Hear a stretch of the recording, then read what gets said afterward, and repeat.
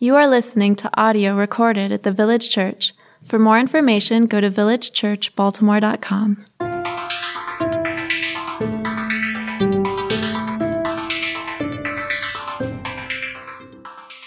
If everyone would stand for the reading of God's Word. I'm reading out of Joshua chapter 2, verses 1 through 14. And Joshua, the son of Nun, sent 2 men secretly from Shittim as spies, saying, "Go view the land, especially Jericho." And they went and came into the house of a prostitute whose name was Rahab, and lodged there. And it was told to the king of Jericho, "Behold, men of Israel have come here tonight to search out the land." Then the king of Jericho sent to Rahab, saying, "Bring out the men who have come to you, who entered your house, for they have come to search out all the land." But the woman had taken the 2 men and hidden them, and she said, "True, the men came to me, but I did not know where they were from. And when the gate was about to be closed at dark, the men went out. I do not know where the men went. Pursue them quickly, for you will overtake them." But she had brought them up to the roof and hid them with the stalks of flax that she had laid in order on the roof. So the men pursued after them on the way to the Jordan as far as the fords, and the gate was shut as soon as the pursuers had gone out.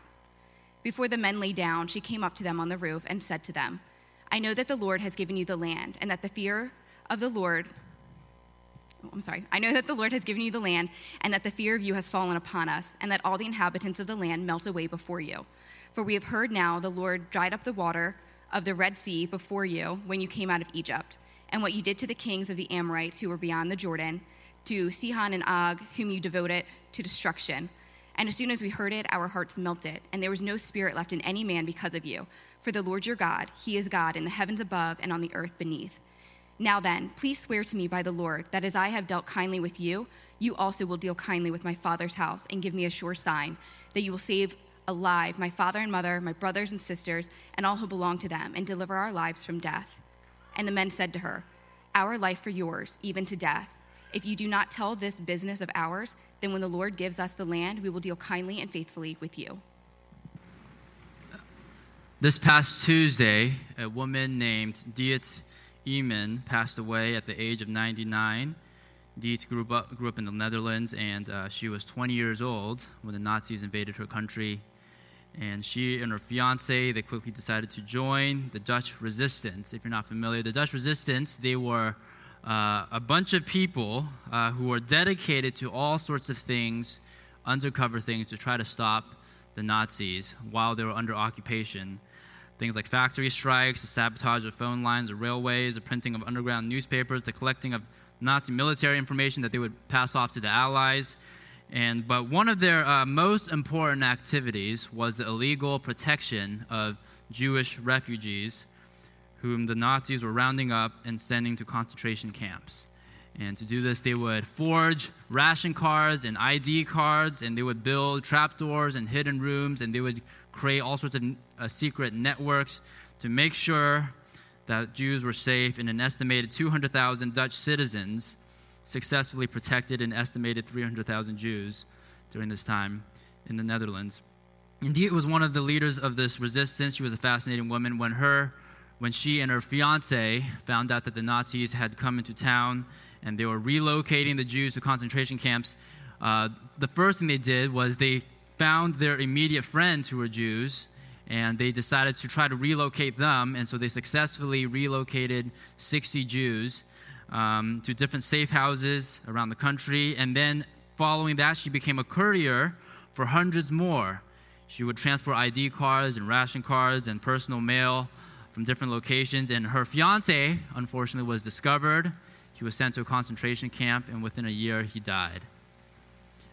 When she found out that her husband was arrested, she moved to a new location. She had changed her identity. A few months after that, she had to do it again, moved to a new location, changed her identity. But soon afterwards, she herself was captured. She was sent to a concentration camp.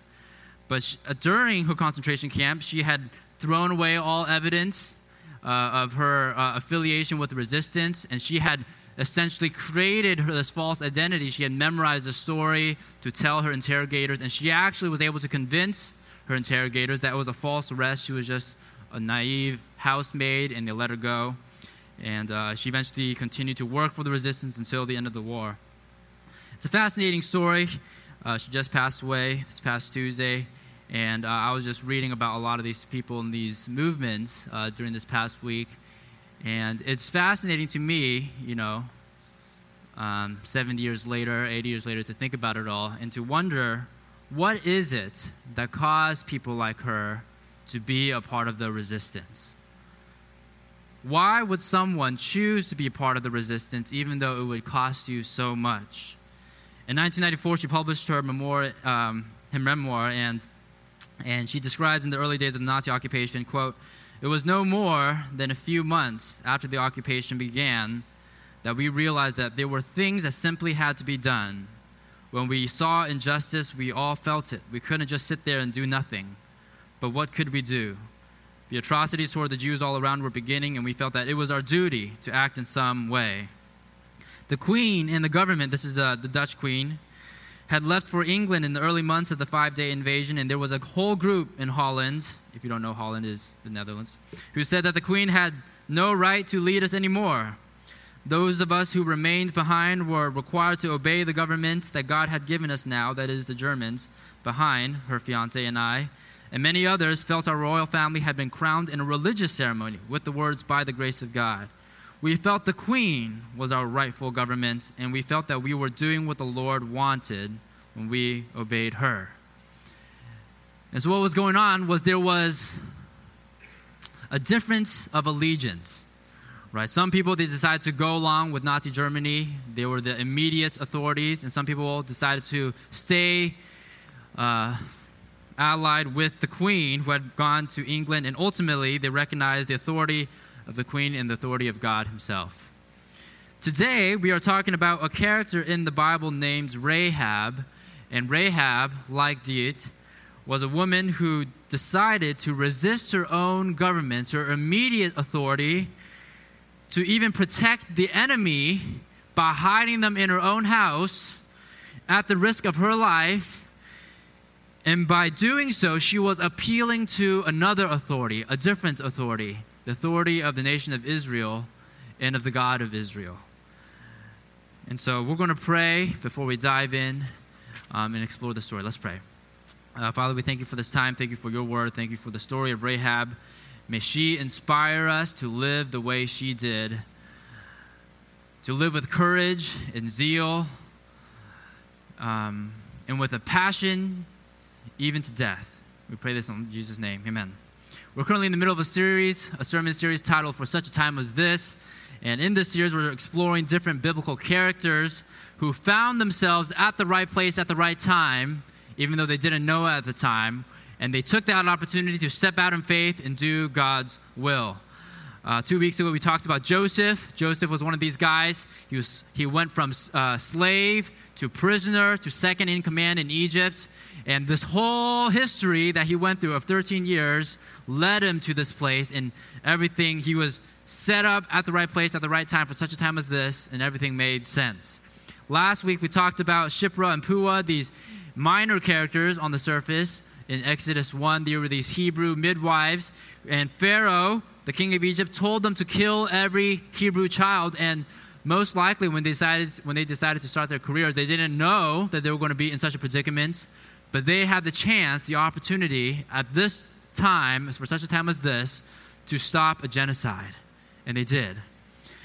And shortly afterward, the nation of Israel, they would be set free from slavery in Egypt. They would travel to Canaan, and on the way to Canaan, the Egyptian army tried to chase them down, but God intervened. That was a whole drying up of the Red Sea scene. Watch The Prince of Egypt, a great movie. But then they arrived to the border of Canaan, and right before they arrived, these two countries attacked them, Sihon and Og. They were these kings, actually. They attacked them, and they actually successfully defeated these large armies. It was also a miraculous military victory. And that brings us to today's story. They're at the other side of the Jordan River, which marks the boundary of Canaan. They're right about to enter into the land of Canaan. And Jericho is the city that is right on the other side of the river in the land of Canaan. That's where our story begins. Today's sermon is titled The Resistance. I'm going to reread some of these verses. I'm going to start from Joshua 2, verse 1. And Joshua the son of Nun sent 2 men secretly from Shittim as spies, saying, "Go view the land, especially Jericho." And they went and came into the house of a prostitute whose name was Rahab, and lodged there. So Joshua, the leader of the Israelites at this time, sent spies into the land of Canaan, and Jericho was this major city right on the other side of the Jordan River. It was on their hit list. Jericho was this wicked city, and this is something you should know. Sometimes a lot of people have a lot of questions about how this conquest took place. Was it okay for these people to slaughter all these people? And this is a very long-winded answer, but one thing you should know is that Jericho and the surrounding cities were intentionally targeted because God wanted to purge the land of the wickedness. Okay, so that was what's going on. The spies head over. They stay with a prostitute named Rahab. We don't know much about Rahab. We do know she was a prostitute. And just as it is today, during that time, it was not very fashionable. It was not very, you're not looked highly upon if you're a prostitute. To be a prostitute meant that you were out of luck, probably. You had to resort to being a prostitute. That wasn't one of your main options in life. This probably meant you went through a lot of negative experiences, a lot of pitfalls, and you had to end up in a place where the only option left, one of the few things you could do, was to be a prostitute. So that gives you a little bit of an idea of who she was. She probably lived on the margins of society. She probably was rejected by a lot of people around her. That's who she was. And then we get to verse 2 to 7, which tells us what happened, and then followed by verse 8 through 11, which talks about why Rahab did what she did. In verse 2 to 7, as we read earlier, the king finds out these spies are in the land, and obviously if these spies are on the land, you don't want them in the land, you want to kill them. And so he's trying to kill these people, and he sends guards to Rahab's house, but Rahab chooses to lie. Rahab chooses, very similar to what the Dutch resistance did with the Jews, to hide the spies and to lie to her governing authority. She said she didn't know where they were from. That was a lie. Later we find out she knew exactly where they were from. She said that they ran away. She told them to try to chase them. That was a lie. She hid them in her house. And why did Rahab side with the Israelites? Think about this. The Israelites had stayed with her for less than a day. These were total strangers. She most likely grew up in Jericho. Jericho was all she knew. She chose to side with the Israelites over her own people. Was this a spontaneous decision? I don't think so. Well, let's keep reading. Verse 8 through 11 is sort of a flashback because they have this conversation, and then verse 8 says, before the men lay down, so sort of like a flashback, this sort of explains what happened. She came up to them on the roof and said to the men, I know that the Lord has given you the land, and that the fear of you has fallen upon us, and that all the inhabitants of the land melt away before you. For we have heard how the Lord dried up the water of the Red Sea before you when you came in out of Egypt, and what you did to the kings of the Amorites who were beyond the Jordan, to Sihon and Og, whom you devoted to destruction. And as soon as we heard it, our hearts melted, and there was no spirit left in any man because of you. For the Lord your God, he is God in the heavens above and on the earth beneath. There are a few things I want to point out of this passage. First of all, one thing that's sort of interesting is she is directly citing prophecies that the Lord had given to Israel. She is directly citing prophecies that the Lord had given to Israel. Notice 3 things in Rahab's message. In verse 9, she says, the Lord has given you the land. And then also in verse 9, she says, the fear has fallen upon us, and the inhabitants of Canaan are melting away because of you. And then in verse 11, she says, the Lord is God in heaven above and on the earth beneath. Now, all of these things is almost word for word fulfillments of God's promises. I'm going to read you some verses where God says very similar things in Exodus and Deuteronomy. Here's Exodus 6:8. This is God talking. He says, I will bring you into the land that I swore to give to Abraham, to Isaac, and to Jacob. I will give it to you for possession. I'm the Lord. Here's Exodus 15:15. Now, this is shortly after the Red Sea crossing, and they're singing a song. They say, now are the chiefs of Edom dismayed. Trembling seizes the leaders of Moab. All the inhabitants of Canaan have melted away. And here's Deuteronomy 4:39. Know therefore today and lay it to your hearts that the Lord is God in heaven above and on the earth beneath. There's no other. So Rahab, whether knowingly or unknowingly, she is echoing God's promises to Israel. So imagine how the spies must have felt. They were in a foreign land. This whole time God had been promising the nation of Israel He was going to be with them, He's going to be delivering them. And here they are in a foreign land, and their own enemy has sided with them and cited the very words of God to them. That's one thing I want to point out. The second thing I want to point out is verse 10 is interesting because it foreshadows what will happen next. Right? Joshua 2, verse 10, Rahab is talking about how the Lord dried up the waters of the Red Sea. Well, in a short while, He's going to dry up the waters of the Jordan River. And then she also talks about how they defeated these two powerful nations, Sihon and Og. Well, in a short while, God is also going to defeat Jericho. So in these few sentences, she is both a fulfillment, she's declaring both the fulfillment of God's promises and a foreshadowing, a prediction of God's future activity, right? And let's keep going to verse 12 and 13. Now then, this is Rahab continuing. She makes a request. Please swear to me by the Lord that as I have dealt kindly with you, you also will deal kindly with me, with my father's house, and give me a sure sign that you will save alive my father and mother, my brothers and sisters, and all who belong to them, and deliver our lives from death. And here's her request in a nutshell. I want to jump ship. That's what she's saying. I want to jump ship. I want to switch sides. I want to get out. And think about how crazy this is, okay? So Rahab, as I mentioned, she probably spent most, if not all of her life in Jericho. Jericho was all she knew. It was her culture. It was her family. It was her homeland. It was her tradition. It was her religion. That was all she knew. And that day, she met two strangers, and she decided to leave everything behind, to risk it all, even her own life, to commit treason, in a sense, against her own government, to side with these two strangers. And this probably wasn't a sudden decision. She would be really foolish if it was a sudden decision. Most likely, this was something that was on her mind for a long time. She probably had heard about the God of Israel for a while. She knew that there was a powerful God, this powerful nation out there. She heard that this was a God who loved His people, who wanted to be in relationship with His people, who wanted to create laws of justice and love and compassion for His people. And she, at one point in time, she recognized, I want to be part of that people group. I want to be part of that group. She just probably never met an Israelite before. She probably had never had the opportunity before. And then this day, she realized this was my chance.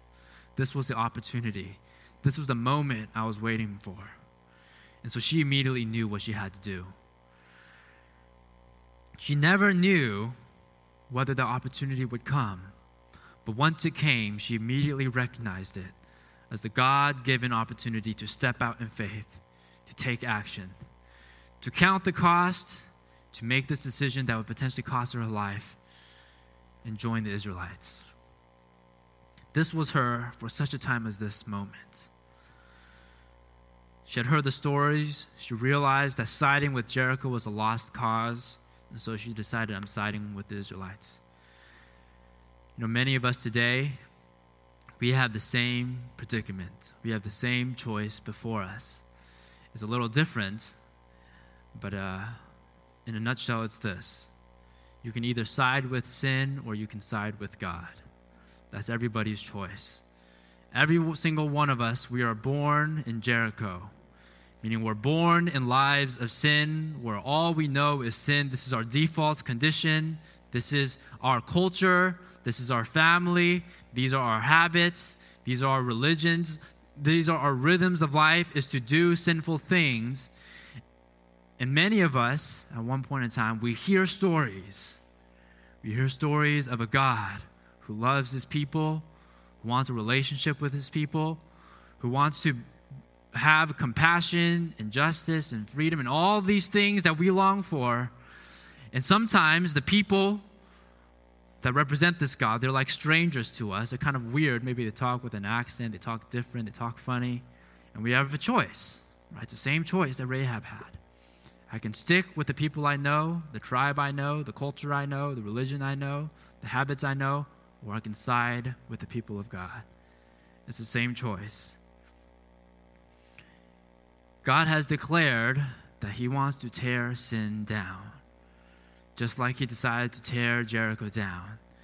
And our choice is that we can either side with that sin and go down with that sin, or we can side with God and be saved. It's this decision that Rahab had to make. You can stick with what's familiar to you, obeying the authorities that are over you, or you can join the resistance to side with God, to say you have more allegiance with God than to Jericho. And notice this also, Rahab didn't just want for herself to be saved. She also asked that her parents, her siblings, and all who belonged to them, that they would be saved too. She wanted to bring as many people as possible with her. And I think that should be our mentality too. That when we side with God, it's not just an us and God thing, like a private, okay, I'm good to go. But I think if we truly understand the magnitude of salvation, I think what it means is we want to bring as many people as possible with us too. Siding with God is not a private thing. It is an inviting people to come with us thing, to invite others to join the resistance with us too. Because we naturally desire that we want others to be saved as well. And sometimes this may take convincing. Imagine this. You imagine you're Rahab and you're going to talk to your father and you want to say to your father, hey, I met these spies and I want you to come with me because they can save us. And your father goes, these spies, did you turn them in? No, I actually hid them. That's treason. That can get you killed. That's what I did because I trust them. I trust their God. I trust their people. And I want to invite you to come with me on this day. They're going to show up. And if you have a chance to be in my house that day, you can be saved too. That's the plea that she's making. And that may sound crazy to a lot of her family members, right? But that's our calling too. It's the same thing. We're inviting people around us to essentially commit treason to their own culture, to join God and his people. And we're saying, I invite you to trust me, to join me, to be in my house too. Here's my favorite part, verse 14. And the men said to her, our life for yours, even to death. If you do not tell this business of ours, then when the Lord gives us the land, we will deal kindly and faithfully with you. This is also equally bewildering, okay? The men also met Rahab. She's also a stranger to him. She's a prostitute. And they promise her, our lives for yours, even to death. One of the most fascinating things about the Dutch resistance is that a lot of these people who were strangers to one another before the war started, they decided to join forces and to trust one another with their lives. And it was a life and death thing. It was very common for the Gestapo, the German secret police, to capture people of the Dutch resistance and to torture them, to betray information so that they would capture even more members of the Dutch resistance. So they were literally trusting one another with their lives. And here it's the same thing. What I love about this story is Rahab and the spies, like the members of the Dutch resistance, they are strangers who decided to trust one another with their lives. Do you see that? So that the spies, they are totally at Rahab's mercy. Totally at her mercy. The people are knocking at her door. They're hiding in the roof. There's nowhere to go. Rahab, they just met her. She could have very easily said, I told these people to hide on the roof. Come check them out. Because she's a prostitute. She sells herself for money. It's not, you can put two and two together, right? She might sell them for money. That could have been a very likely scenario. So they were trusting her with their lives. And Rahab was also at the spies' mercy, at the mercy of these spies. These spies could have left, never seen them again. Jericho would have come crashing down, and she could have come down with them. They could have just chosen, I don't need to bother. She was just a random woman, and I met her one day. We talked to one another, but she's a Canaanite. I don't need to care about her. And so she was totally at the mercy of these spies too. So these people, instead of rejecting one another, these strangers, they decide to say to one another, our lives for yours, even to death. And I think that is how the church should be. That is how the church should be. When we on the inside of the church meet people on the outside of the church, people like Rahab, who walk into the church, who are willing to lay aside their past, their culture, their history, to walk into the church, I think our proper response, our only proper response, should be our life for yours, even to death. That's the only option we have. Because if we are not there for them to death, then what do they have? That's what it means to be a church. A church is not just a building. A church is not just a weekly Sunday event. A church is a group of people who are radically committed to one another, trusting in one another, fighting for one another, saving one another, even to death. That's what a church is. Unfortunately, maybe many of you have experienced this in other churches. The modern church does not often look like this. The modern church is often plagued with selfishness and individualism. It's filled with solo Christians. What I mean by that is people who care about nobody but themselves. They're not willing to fight for one another, lay down their lives for one another, commit to one another. What they do is they think about their spiritual needs, their own individual spiritual needs, spiritual desires, spiritual gifts, spiritual goals, spiritual lives. They're so consumed about themselves and about how they're doing, about whether or not they're fed, whether or not they're feeling satisfied, whether or not they're feeling content, whether God is pulling through for them. They're so consumed about these sort of things that when Rahabs walk into the church, they don't give a rip. And many times, the Rahabs who walk into the church, they try it out for a while, and they go right back out. What we need to realize is that these Rahabs, they desperately need the church, and the church desperately needs them too. We all need one another. We all do. If you think you can do the Christian life on your own, you're wrong. You're wrong. We don't resist sin and evil and destruction by ourselves. The resistance is a communal effort.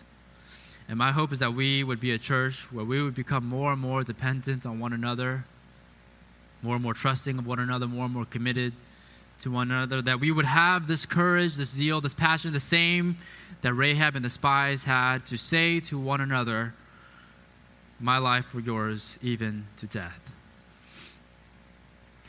Maybe you're here today and you're relatively new to Christianity, and if that's you, I'm really glad that you're here. And I want to invite you to consider joining the people of God. It might be strange. It might be difficult. You might have the same predicament that Rahab had. The people you're joining potentially might look strange to you. You don't know them very well. They talk funny. They look funny. They smell funny maybe. But maybe God has ordered all the things in your life to bring you to this day for such a time as this, where you can say, as Rahab said, I want to switch sides. I want to switch allegiances. I want to lay down what I know, and I want to join you, because this is the God I want. Maybe you're here today and you're already a Christian, but you don't have a home church. You don't have a regular place where you attend, and you lived a lot of your recent life as a solo Christian. If that's the case for you, I want to invite you to join us too. We're no better than anybody else. All we are a bunch of people who have decided we want to try hard to cling to God, and we want to try hard to cling to one another. That's all we do. And if that's something that appeals to you, that's something you want, we invite you to join us as well. And maybe we can be your new family. I'll say this to other people. Maybe you're here, you're already a Christian, you've already committed to our church. But when you look at the story of Rahab, it seems kind of miraculous, supernatural, and kind of foreign, because you don't have relationships like this. When you look at your close friends, even your Christian ones, you don't feel like you have this commitment, you don't have this desire, this zeal. It seems superficial, it seems shallow. And if that's you, I invite you to take the step that Rahab and the spies did. someone, I don't know who it was, someone between Rahab and the spies, they had to take this awkward first step where they say, we just met, we're enemies, but today we're going to decide we're going to be on the same team, and I'm going to get your back and you're going to get my back. Someone had to initiate that conversation, right? And it's awkward, and we all agree it's awkward, but I encourage you, take that step. I think there's enough people in our room, in our church, who want that. So what that means is just ask people, say, I want this relationship where we're committed to one another until death. If that's too difficult for you, just, you can reword it things. You can talk about your own way. But talk to people. Say, I want to resist sin and death with you under the banner of Christ with you. And I want that relationship. Do you want to have that relationship? And I'll say this to everyone here. Regardless of what category you're in, one of the best things you can do is join a community group. One of the best things you can do is join a community group. And I would even say this is one of the best things you can do in life, period, okay? And I'm not kidding. When I think about all the things the life hacks, okay, that you can put on BuzzFeed or whatever, the very straightforward ones, okay, like, have you saved up some money for a rainy day fund? No? Oh, you should do that. You should do that. That makes sense, okay? Do you ever eat food that's not fried chicken and donuts? Oh, no? Oh, you should do that. It's good to do those sort of things. Like, these are very straightforward things. It's just healthy, smart living. And I would say the same thing. Are you in a community group? No. I would encourage you to be in a community group. I mean, some of you might, have special circumstances, and there's always exceptions, and that's okay. I'm not trying to, guilt trip you if you have a special circumstance. But I would say the default situation, the default state of a Christian is to regularly be in Christian community where you're building these friendships, where you are committing to one another, trusting one another, depending on one another. That is the regular state, the default state of the Christian. And at our church, one of the best ways to do that is a community group. It's as simple as that. One of the best ways to experience those relationships, which is the default state for the normal Christian, is to join a community group. So after service, I encourage you to stick around, even for 10 minutes, whatever it is. Talk to people, get to know the different groups, look at your options, try to find something that works for you. We didn't finish Joshua 2. We read about half of it. As it goes on, it talks about how the men, they tell her they'll be back for her. And they say something interesting in verse 18. They say, you shall tie the scarlet cord in the window through which you let us down. You shall gather into your house, your father and mother, your brothers, and all your father's household. They said, tie the scarlet cord in your window. And what the scarlet cord was a symbol of the resistance. It was to mark Rahab's house so that when the Israelite armies came, they would be able to identify the family in that house. They're with us. They're on our side. Let's make sure they're saved. That was what the scarlet cord represented. In a sense, it was an echo of the Passover. Do you remember what the Passover was? Just a few books before. The Passover was during the Israelite slavery, during the Exodus, right? When the Israelites were being set free from slavery, there were these plagues, and the last plague, this angel of death came. They were going to kill people in the land, the firstborn of every family. And God said to the Israelites, kill a lamb and put the blood on the doorposts of your house, so that when the angel of death comes, that angel of death will see the red markings over your house, and then the angel will pass over, right? That will be a symbol, a sign that says that you are with me. You're on our side. And in another sense, is a foreshadowing of the cross. Because one day there will be another reckoning where God will look over all the land and death will be coming. And every person whose heart is washed with the blood of Jesus will be protected from death, so that when God looks over the human race, those who have declared, I want the blood of Christ to be over my life, to be a symbol that Jesus has washed away my sins and that I am clean, and God will look at us and he will say, you are with me. You're on my side. You are my people. And did you notice in the story that Rahab's actions saved not only her, but her whole family? The righteous act of one person resulted in the salvation of many. And in the same way, the righteous act of Jesus resulted in the salvation of many, of all who trust in him. Every man or woman who believes in him and chooses to be in the house of Jesus will be saved. Please stand with me as we move into a time of communion. The communion table is our weekly reminder that Jesus said to us, "My life to yours, even to death." The same promise that Rahab and the spies made to one another, Jesus made that promise to us. At the communion table, we remember that Jesus demonstrated his resistance to sin, evil and death, by dying on the cross, by giving his life to us so that we would be saved from death. And that's the gospel. And we, the church, we are just people who have come together and said, you know what? The way Jesus committed to us, I want to have that same commitment to Jesus. I want to have that same commitment to one another. And I'm going to fall short. I'm going to fail. I'm going to fall flat on my face sometimes. I'm going to sin sometimes. I'm going to be bitter and proud and jealous and envious and hateful sometimes. But Jesus has committed to me until death. And I'm thankful for that. So feel free to reflect on what we heard today. When you're ready, come up on either side of the aisle. Take the bread, which represents Jesus' body broken for us. Dip it in the cup, which represents Jesus' blood shed for us. Eat it there. If you want prayer, if you want someone to pray for you, I'll be at the front. You're welcome to come up and receive prayer. Let's do that. Let's pray together. Father, we thank you for the story of Rahab and this tremendous story of faith and courage. And God, as we read about this, some of us, we feel convicted because our lives are marked with cowardice.